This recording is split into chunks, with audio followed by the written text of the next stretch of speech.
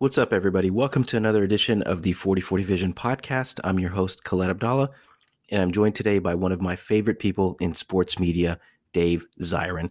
Dave is the sports editor for The Nation, a weekly progressive magazine dedicated to politics and culture, and he also hosts a podcast called Edge of Sports, which is absolutely incredible. I asked Dave to join us on the podcast to discuss the life and legacy of Jim Brown, who passed away earlier this month at the age of 87. Dave wrote a book about Jim Brown in 2018 called Jim Brown, Last Man Standing. I thought he would be the perfect person to have on to discuss the complicated life and legacy of this legendary athlete. Dave was gracious enough to spend some of his valuable time discussing the life of Jim Brown, his impact on modern sports and athletes, his role in the civil rights movement, his controversial past, and much, much more. This was an absolutely incredible conversation with someone that is an inspiration to me in the world of sports and social justice, and I can't wait for you all to hear it. Let's take a quick break for our sponsors before we jump right in. Hey, Dave, thank you so much for joining us today on the 4040 Vision podcast to talk about the legendary life and complicated life of Jim Brown. So I want to jump right in, and I want to start with perhaps the easier side of things to talk about, and that's his exploits as an athlete. So I've recently heard you compare Jim Brown to Paul Bunyan, and I've heard you say that he's the greatest American athlete in the 20th century. So what is it about him that makes you say that, and what was it about him that made him such a special athlete? Thanks so much for having me, Khaled. First and foremost, I should preface what I say with the fact that Jim Brown did not think he was the best athlete of the 20th century. When I spoke to him about this, he thought without question it was the great Olympian football and baseball player, Jim Thorpe. When I said, Mr. Brown, I think you're the best team sport athlete in history, he again looked at me like he was suffering a fool. And he said, no, it's Bill Russell. Of course, Bill Russell was one of Jim Brown's closest friends, so maybe a little bit of bias there. But his reasoning was interesting. He said, look, 11 championships. That's the whole point of team sports. And that's what he accomplished and no one else has. So therefore, Bill Russell's the best. Now, I think Jim Brown was the greatest team sport athlete or even athlete of the 20th century precisely because he was able to excel in so many different arenas who oftentimes there's not a lot of great crossover between sports. Like my son is a quarterback and he tried out for baseball this year. And let me just tell you, the skills did not immediately translate the football to baseball skills. So that's just a reality of team sports. And yet in Jim Brown, we have somebody, and frankly, the only person who is in the conversation as the greatest ever in two different team sports. And I'm, of course, talking about football and what was Jim Brown's favorite sport to play, lacrosse. But it's not just about football and lacrosse, the exploits of which are well known. It's also not just about Jim Brown being 6'2", 6'3", 240, who could run a sub 4.5. And when I say a sub 4.5, also, we got to remember, this is an era where cleats were made of like steel. Yeah. And they're running on dirt. So all of these times you hear from back then, it's always like, because, everything we have now is, if not chemically, at least from an equipment perspective, these are enhanced times that we live in the 21st century. So I mentioned lacrosse and football, but let's also talk about other sports for a second. Like he scored, he definitely scored over 50 points in a high school basketball game. And it was said he scored over 50 points in a Syracuse game, too. He definitely quit playing basketball at Syracuse because they had a quota of the number of black athletes they would allow on the team at any given time. And that for him was utterly unacceptable because it meant, and this is a common theme in Jim Brown's life, that they were treating him like a boy and not a man. And he would not accept anything other than being treated like a full-blown man. Not human being, but man. And that's an important distinction that we can talk about if you like. But let's talk about other things for a second. Like Jim Brown was asked to compete in an NCAA decathlon event. He had never practiced the decathlon individual events. He came in fifth. He was asked to train for the 1956 Olympics. He was asked to try out for the Yankees in a personal letter from their manager, Casey Stengel. The man did not play baseball. he was asked if he would sign a contract to fight for the heavyweight championship of the world. Of course, boxing in that department. I found one article in doing my very, very, very deep dive research on Jim Brown. I found one article that talked about him sort of, meandering onto a cricket field and being the best cricket player. I mean, so you're talking about somebody who, if you put Jim Brown in sports in the same arena, he was the best. He was the baddest MF. And to me, the fact that he was able to excel in all these different arenas and is in the conversation as a best ever in 2 different sports is what makes him, at the very least, in the conversation as the greatest athlete in the history, at the very least, of the United States. Yeah, you can definitely put him on that Mount Rushmore. I think of him, Jim Thorpe, Bo Jackson, maybe throw Deion Sanders in there as guys that were able to excel in at least 2 sports. And the most impressive, I'm so sorry, but I have to say that the most impressive number related to Jim Brown, just like to me, the most impressive number with regards to Serena Williams, for example, is 27. That's how many years she played in pro tournaments. Like, holy crap, 14 to 41. For Jim Brown, the most impressive number is 0. That's how many games he missed in the NFL. 0. And this was at a time where he was a part of 60% of the Cleveland Brown offensive plays. And this was also a time in the NFL where what went on at the bottom of tackle piles, wouldn't have been out of place in a Turkish prison. People stomping your ankles, stomping your nuts, stomping your wrists. And Jim Brown's technique, and I spoke to him about this in the face of that, was he said he made sure no matter what had happened, he got up very slowly as if he was hurt. So nobody would know if he was hurt or not. And that would frustrate defenders to no end. There's some definite brilliance there. So what was it about football that made him choose that as his career path over, lacrosse or being a decathlete or any of these other exploits that he was interested in? Well, certainly you have to start with, no real career prospects in any of those other sports, while football held the chance for fame, money. He was somebody who was raised in another family's home. His mother, Teresa Brown, was a domestic worker in Great Neck, New York, and they lived in the home that she cleaned. So, this is not someone who came from wealth in any sense of the word, although he went to an affluent high school because of where his mom was a domestic worker, which is interesting to me.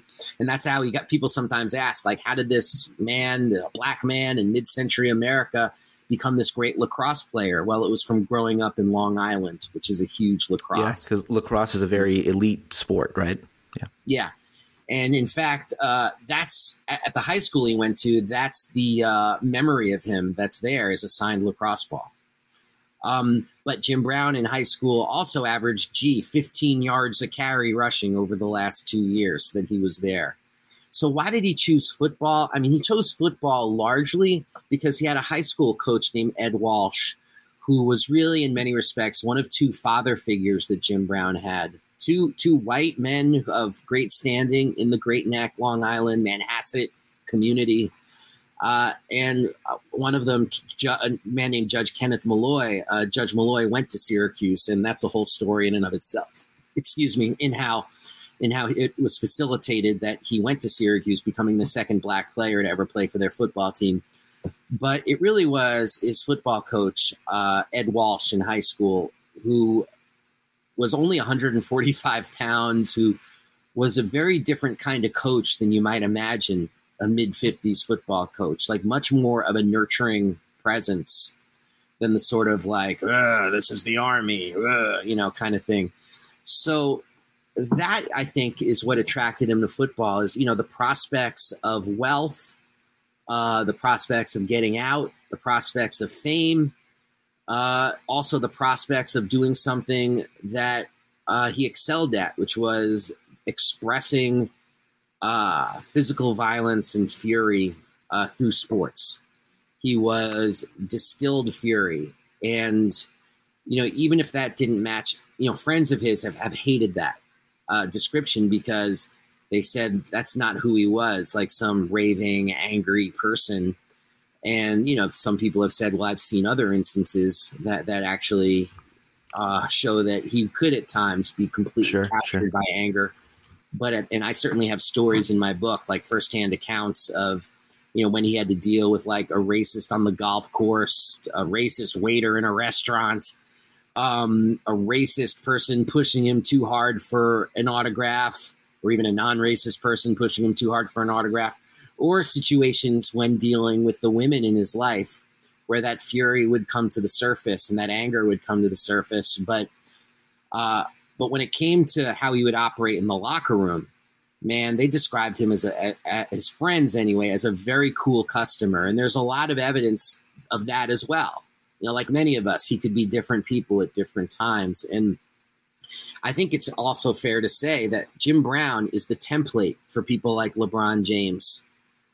Jim Brown was the first modern superstar athlete, black, white, what have you. And I put him at a level ahead of people like Babe Ruth, for example. Some people would say Babe Ruth's the first modern superstar because, he was in movie reels and he was famous and he made money. That's not what a modern athlete is. A modern athlete is somebody who uses the fact that they're the people who people pay to see to flex power in the organization. And Jim Brown was the first person to do that. He got Paul Brown fired.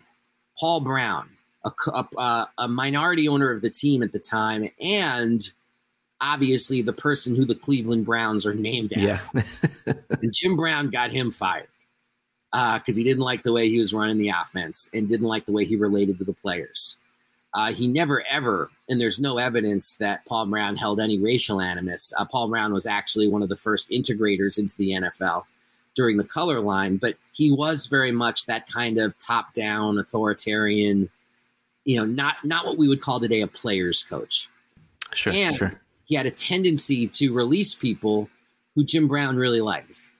So, and Jim Brown was not above going in and demanding that players who'd been released get re-signed and having that happen. Jim Brown also, as part of this, he insisted, and of course he had the gravitas to do this, that the players on the team wore suits and ties on the road. So because he's like, we need to be taken seriously as men. We need to be taken seriously as businessmen. We're not just people who are out there to entertain the masses.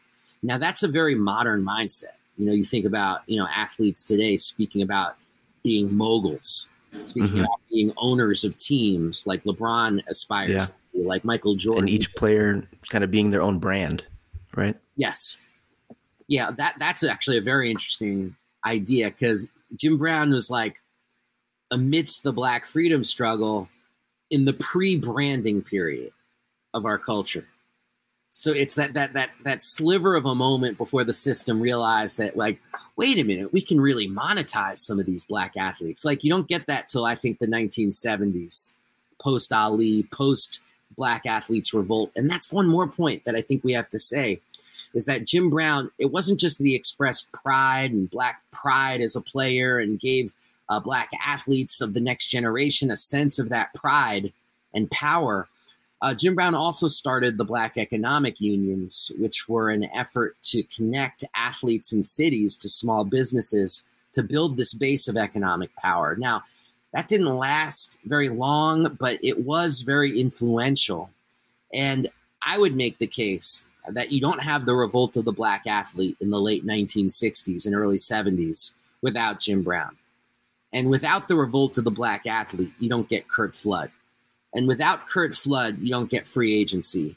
And without free agency, you don't get many, many millionaire athletes. And the whole, I guess you would call it the whole top of the bottle of all this wealth that was being hoarded by ownership, opening up, unscrewing the top of that bottle.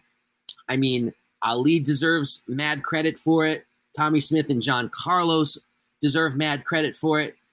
But they get the credit for it. Jim Brown rarely does. And that's actually something we can talk about is because of Jim Brown's personal failings. I would argue it's obscured, I think, some of the incredibly influential parts of our society that he was involved in and that he tried to change, whether it was the NFL, whether it was economics, whether it was Hollywood, whether it was gangs.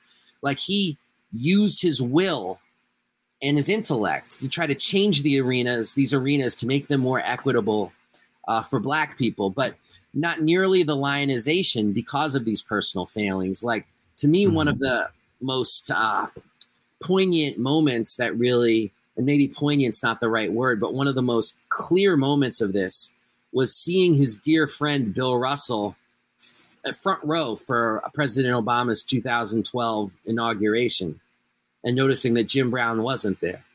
Barack Obama was the first president since, I think, Nixon, maybe Lyndon Johnson, who Jim Brown did not get a personal audience with. That's Obama we're talking about. And that's how generally toxic a lot of people in power started to see Jim Brown. Not everybody, of course. Donald Trump reported Jim Brown. But but that in and of itself says something too. You know, it's the whole get in where you fit in mindset a little bit, where Jim Brown was like to Obama, like, oh, you don't like me? Like, bleep me? Well, bleep you. I'm going to go hang out with Donald Trump. But also Trump promised money for some of Jim Brown's I shouldn't say anti-gang, but gang interventionist programs. I don't think that money was ever given, at least not to my knowledge. I feel like I would have heard if it was, but I wouldn't be surprised. Yeah, I mean, we're talking about Donald Trump here. My goodness. Right now, he's somewhere trying to sell somebody a watch as we're having this conversation. So that has to be part of the Jim Brown conversation as well, is that he accomplished a great deal that we simply don't talk about. And that to me is a shame. I've said this on a lot of shows, but I think I'm going to repeat it here on 4040 because it's so important that we do not dismiss the life of Jim Brown, but it's also so important that we do not genuflect towards the life of Jim Brown. We have to understand the life of Jim Brown because there's so many lessons by which we can learn. Yeah, absolutely. And I think one of the things that you discussed was how, he realized, I think he was perhaps one of the first to realize that, people are coming to games to see me. Fans are coming to see me. My face is marketable. They're cheering for the name on the back of the jersey just as much as they are for the front of the jersey. And because of that, I have power to, make decisions and move the needle in different ways. And I wonder if some of that had to do with, one thing I've always been fascinated with was his transition from football to Hollywood and acting. And what was it that prompted that? Was it his own decision to, save himself from football and the beating he's taking and realizing that, I'm a marketable person and I can capitalize on the fame that I've created through football in other ways? Yeah. I mean, first of all, he was recruited to be a movie star. I mean, he was famous. He was handsome. We were in a period where Sidney Poitier was becoming a famous and bankable star. And Jim Brown was seen as one person put it at the time, like he's going to be the Black John Wayne. Unfortunately, Hollywood at the time was also really racist. And so there was a ceiling to how high Jim Brown could go. But we'll get to that, I'm sure, in a little bit, like the inner workings of the Hollywood that Jim Brown tried to navigate, which were even far more treacherous than even the National Football League. But he acted in one off season, I believe the film, I'm blanking on the name of the film, but it was a Western and he did well with it. Was it Dirty Dozen? No. Dirty Dozen was the next film. So he had already sort of established himself and gotten a foothold at that time. And, as I'm talking to you right now, I'm so darn curious about the name of that film. I'm looking it up a little bit, but I'm going to stay. Rio Conchos. I just pulled it up on Wikipedia. Thank you. That was the film. And it did well. And then he was recruited to do the Dirty Dozen. Now, for him, this was going to be the transition from football to Hollywood, but he saw it as something that could link itself arm in arm. Another very revolutionary thought, if you think about it. Like he was saying, I'm more than an athlete. I'm going to be this guy too. Ahead of its time for sure in that approach. Isn't that the name of LeBron's company, More Than an Athlete? Yeah, exactly. I mean, that's what it's all about, man, about us being defying what this country, the boxes this country tries to put us in. It's like James Baldwin said, and I always think about this with regards to a lot of these athletes from this era. He said, America is a country devoted to the death of the paradox. It's like everybody's got to be in a square peg in a square hole. And Jim Brown was too big for the NFL. So he's filming The Dirty Dozen. He's 29 years old. Everybody knows The Dirty Dozen is going to be a big hit, starring huge stars like Lee Marvin. They're filming in Europe.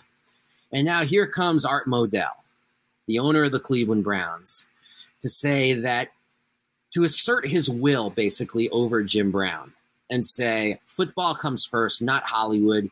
Get your ass back from Europe and come to training camp, or I'm going to fine you. I think it was like $5 a day or $10 a day, like some just obnoxious sum. And Jim Brown, and this was in Time magazine, Jim Brown read from a speech on the Dirty Dozen set, retiring, and saying that here's that word.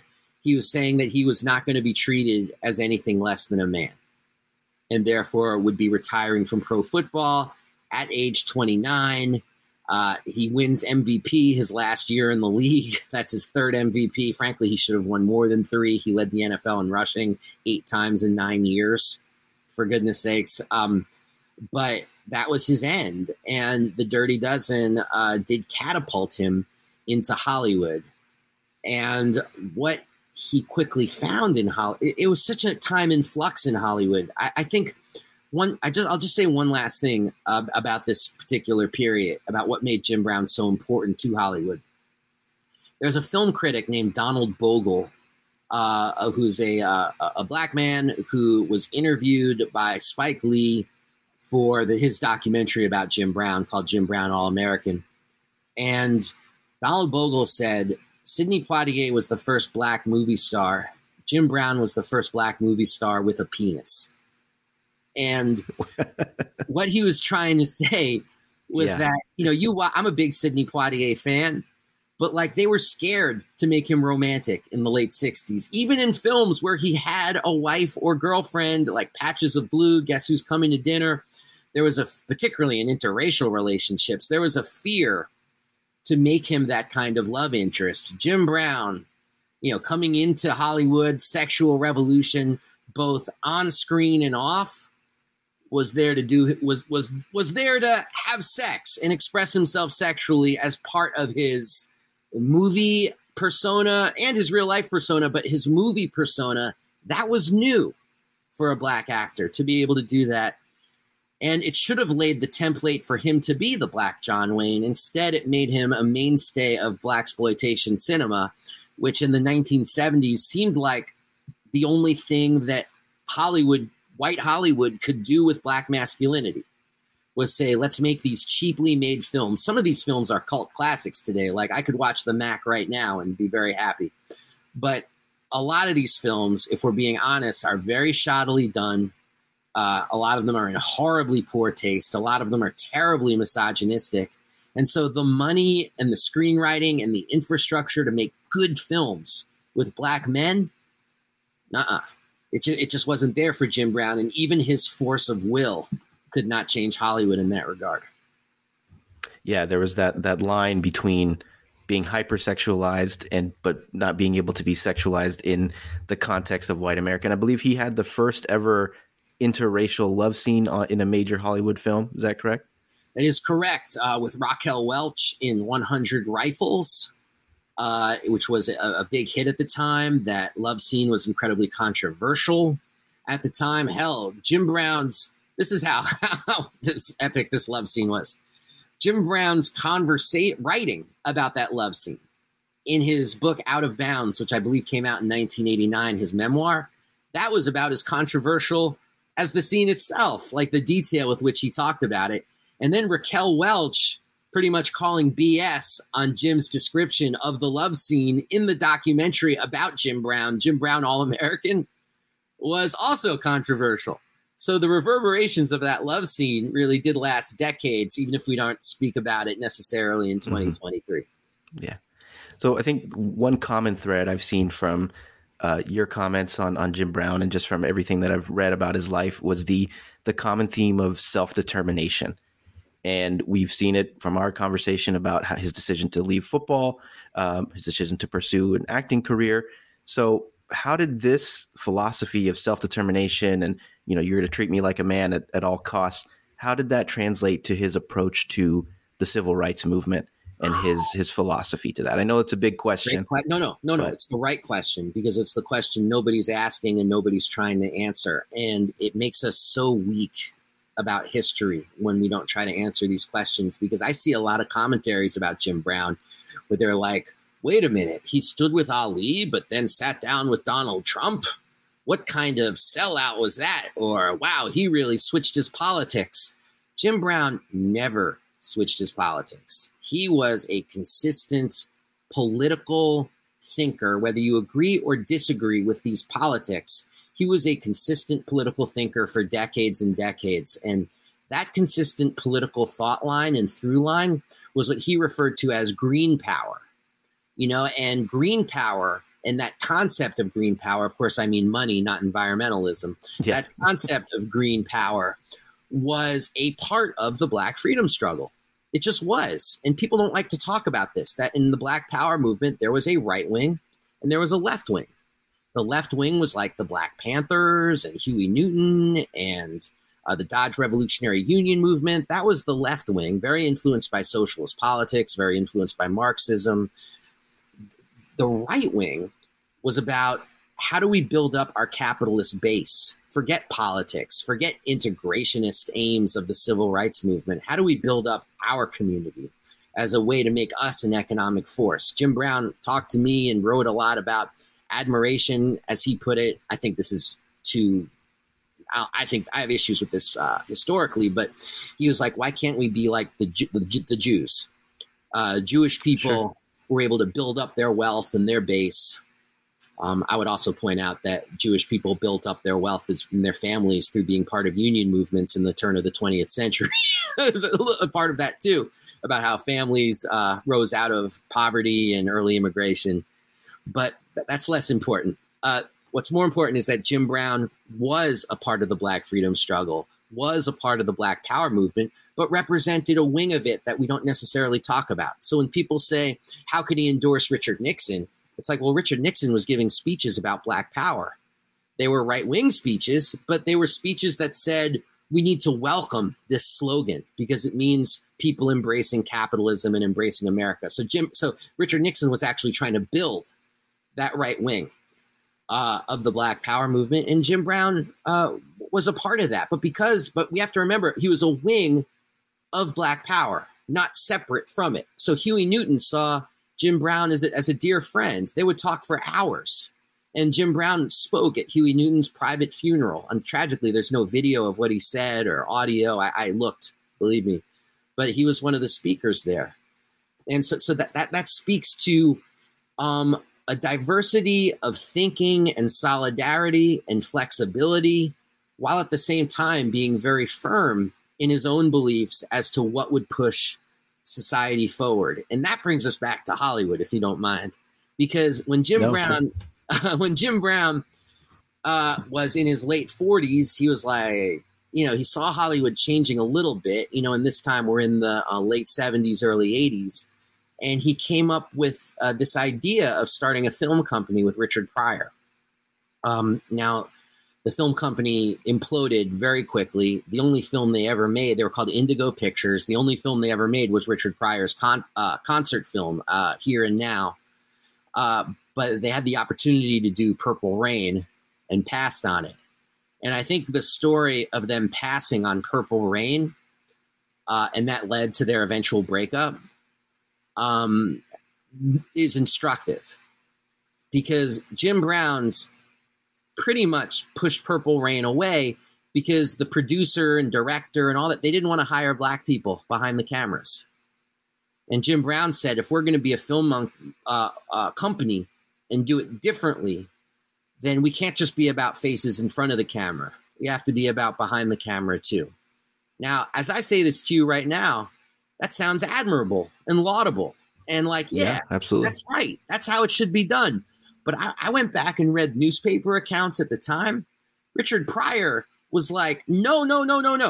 No. That makes us sound prejudiced. That makes us sound anti-white. And the media at the time was like, are you saying you won't hire white people? Isn't that a form of reverse discrimination? And it was. Is this conversation happening back then, or is this a 2023 conversation? Jeez. I know, right? That's very true. I mean, maybe I'm being so naive, but I at least hope there would be people today who would be like, damn right, there should be people behind the camera, you know?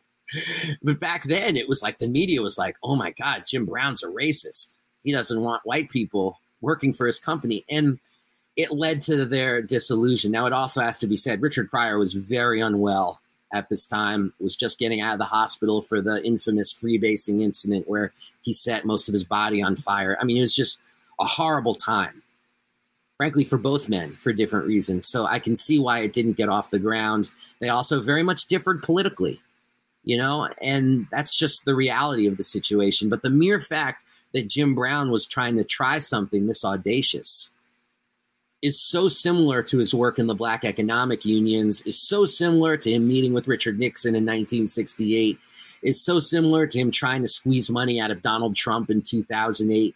There's a through line there that I think people are hesitant to grasp. Yeah, just two more questions. I want to be respectful of your time. So one thing I'm curious about is, so I just did an interview with Professor Silke Maria Weineck about Joe Louis, and we talked a lot about how he was perceived by white America. So I guess the question about Jim Brown is, what was the perception of him by the general public, by white America? I mean, maybe the different phases of his life, but I guess during his peak, his prime as an athlete, as an actor, how was he perceived by white America? Well, first of all, Professor Winnick, their writing on Joe Louis is so brilliant, and I didn't know that she was on the show. That's amazing. So awesome. Thank you. She was great. Yeah. Yeah. Jim Brown was not funny like Muhammad Ali was funny. You know what I'm saying? Jim Brown was much more in the tradition of Bill Russell, which was, you don't like me, bleep you. Mm-hmm. He always seemed very, very regal and almost royal in a sense with the way he carried himself. And such. And Bill Russell as well. And that sense of regality in a country that's with so many roots in white supremacy, that didn't always go over well, to put it mildly. But it was always this question of where politics were in this country. You know, like there were times where, you know, white America absolutely could not stand Jim Brown. There were times when there were generational shifts and people were like, that's the baddest MF on the planet. We love Jim Brown. And then it was like people, when he got older, and particularly when he started doing the work around the incredibly important work around intervening in gang life, both inside and outside of prisons, with American, which, as one person said to me, was kind of like an Alcoholics Anonymous for gang members, which is one way to describe it. It also provided jobs for people to train other young gang members in how to disengage from the worst parts of the life. Jim Brown, I mean, was not liked. He wore the red, black, and green kufi for many decades.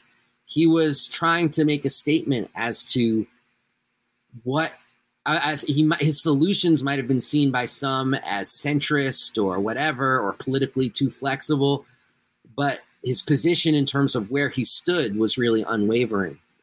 And I'll just say this about the gang stuff. Like, people I don't think people appreciate nearly enough. They're like, oh, Jim Brown worked with the gangs in Los Angeles. Jim Brown devoted his home to people like Bloods, Crips, whoever. His home was the hangout spot 7 days a week in the West Hollywood Hills.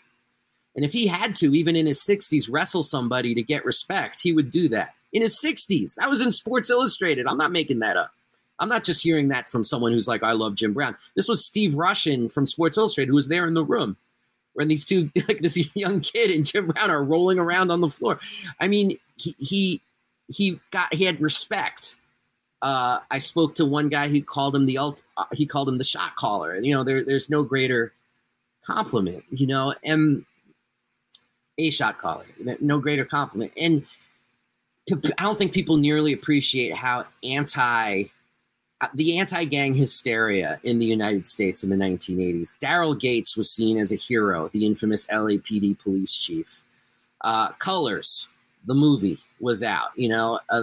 The beginnings of the rap music that people said was actually the cause of the growth in gangs. And the anti-rap music hysteria existed not just in the white community, but the black community as well.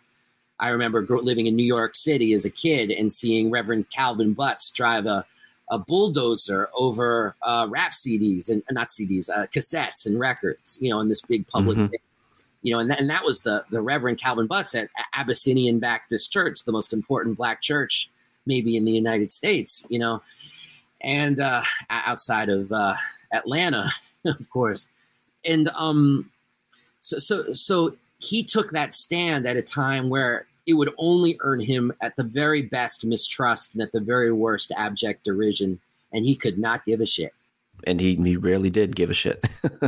So you touched on this a little bit, and I know this is probably the most difficult topic when it comes to Jim Brown, about how some of the allegations of violence against women have impacted his life and legacy and how people perceive him. So can you expand a little bit on that? And yeah, I mean, we don't need to go through the whole sordid history, but how has these repeated allegations affected his legacy and the impact that he's been able to have, on this country?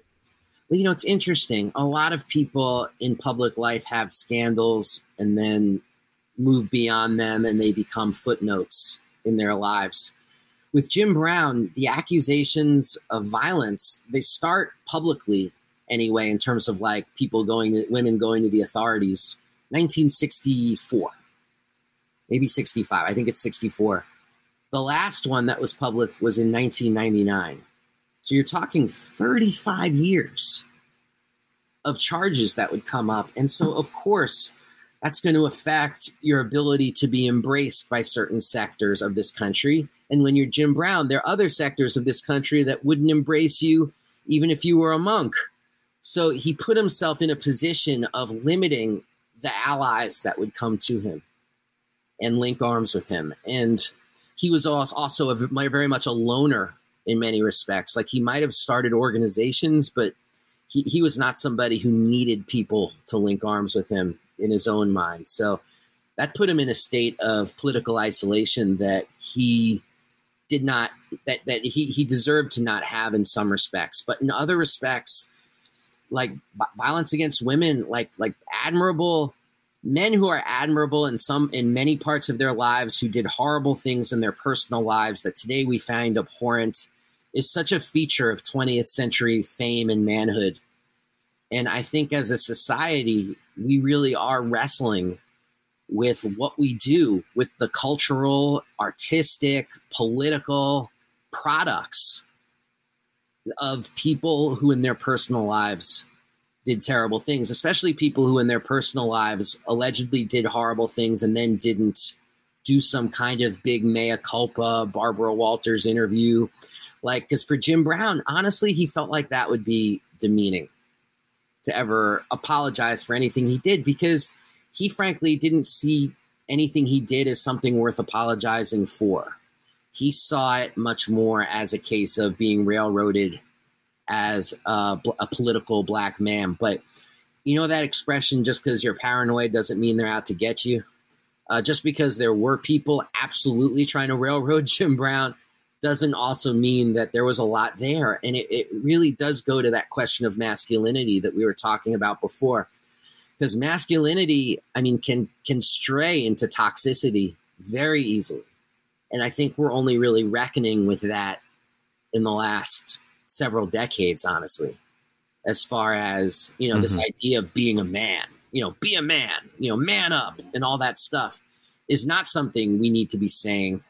It's actually something that leads us often in very difficult and toxic directions.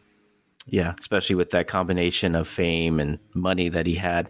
And I think I saw one of the obituaries about him that said that, the same person can be a villain in one story and a hero in another. And I think it speaks to what you said about our consumption and how we can we kind of have to compartmentalize, especially with these famous men that have done some terrible things in their personal lives, but have also done great things in their public lives. And it's okay to have that contradiction when it comes to their legacy and things like that. So I know you spent a significant amount of time with him as part of your book. So what was some of your takeaways from spending some of that up close and personal time with him as a person? Did he seem, regretful about anything or apologetic about anything? I know probably not, given what we've talked about, but yeah. One thing, to be honest. And first of all, just so people are clear and so no one thinks I'm putting on any sort of airs, like I spent a very short but extremely intense time with Jim Brown. I basically stayed at his house for a week.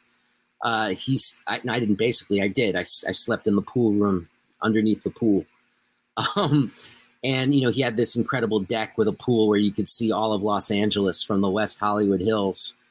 And he'd lived there for decades and had many different wives living there, too. Like he's a father of 2 teenagers when I was there at age 77, 2 young teenagers. And it was once one of the most infamous bachelor pads in Hollywood. And this is the same spot. And Jim Brown, the way it worked is, he was older, he slept, he played golf, and I pretty much just hung out. And when he wanted to talk, he came out to the pool and we would talk for a couple hours and then he would leave. So I sort of just made myself on call for a week for whenever he wanted to talk. And regrets, no, absolutely not. Except for one thing, he deeply regretted to the point of tearing up about the breakup with Richard Pryor. Like, that was a friendship that he clearly valued greatly. And Richard Pryor, this says, frankly, more about Richard Pryor. And I write about this in the book. I spoke to Richard Pryor's biographer and tried to get deep into it because Richard Pryor left that relationship angry. Jim Brown, this person who in one of his comedy specials, he credits with saving his life. And a lot of people were posting that footage of Richard Pryor's monologue about Jim Brown saving his life after he set himself on fire with the freebasing. And it ended with him saying, bleep Jim Brown, and saying, I'm armed if he ever tries to come get me, or stuff like that. And for Jim Brown, that was just like, whoa, I just wanted to make a film company with you. I love you, man. Like, what's going on here?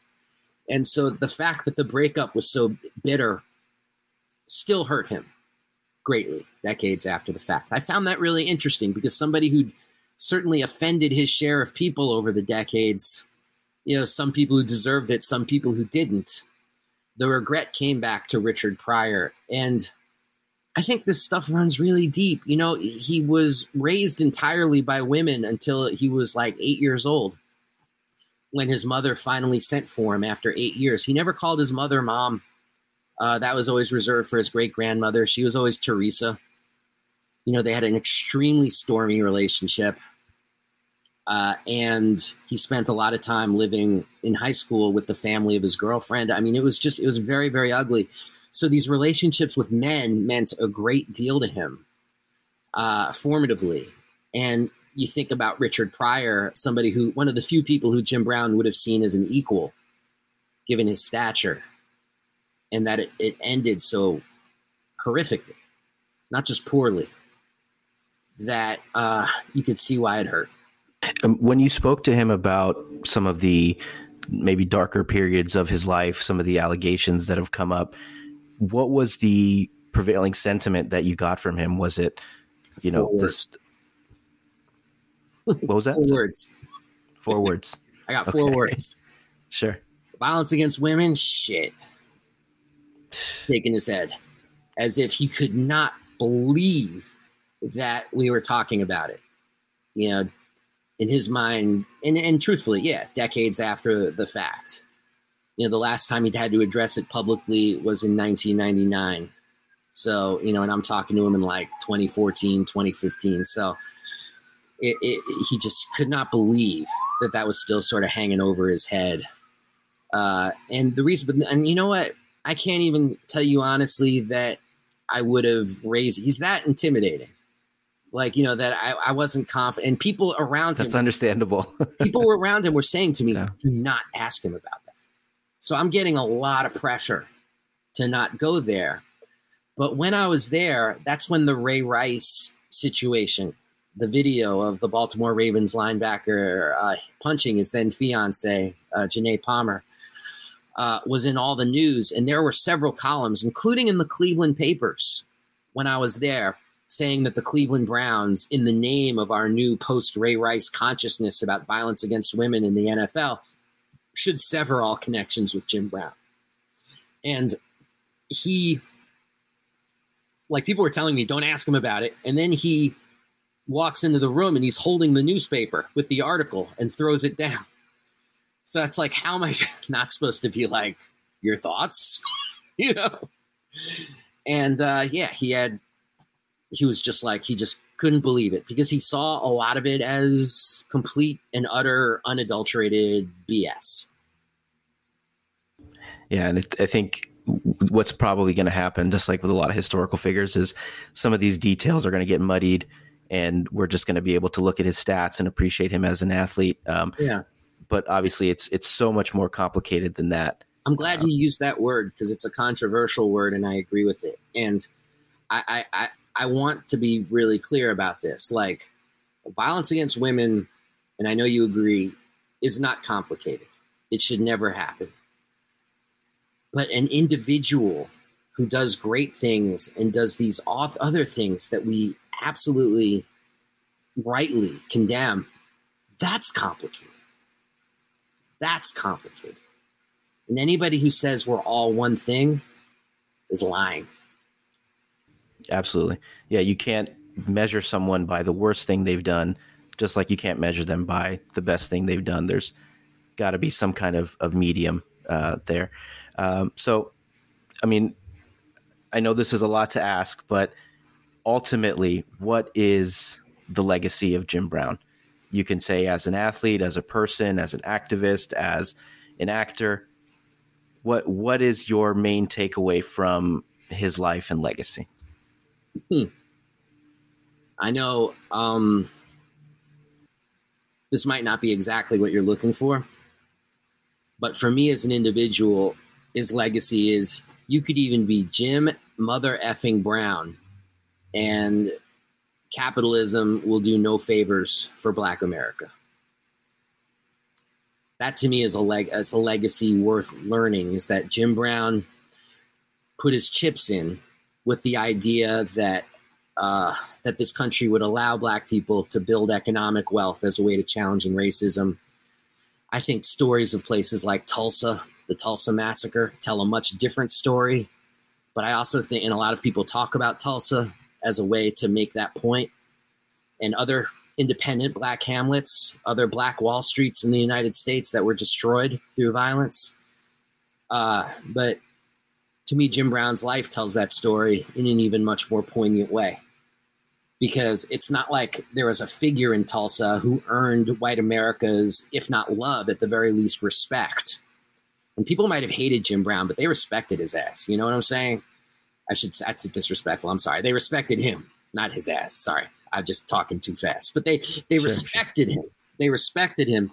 But even with that respect, even with that fame, even being James Nathaniel Brown, the doors were still closed.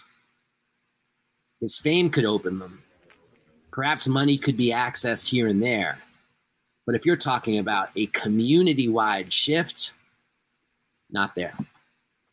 Yeah, I think we can both agree that this liberation, racial, moving to a post-racial society, whatever liberation, is not going to happen through capitalistic means. It's not going to happen through, these traditional means. It's not going to happen through the system that was actively holding him and folks like Joe Louis down and so many other Black athletes.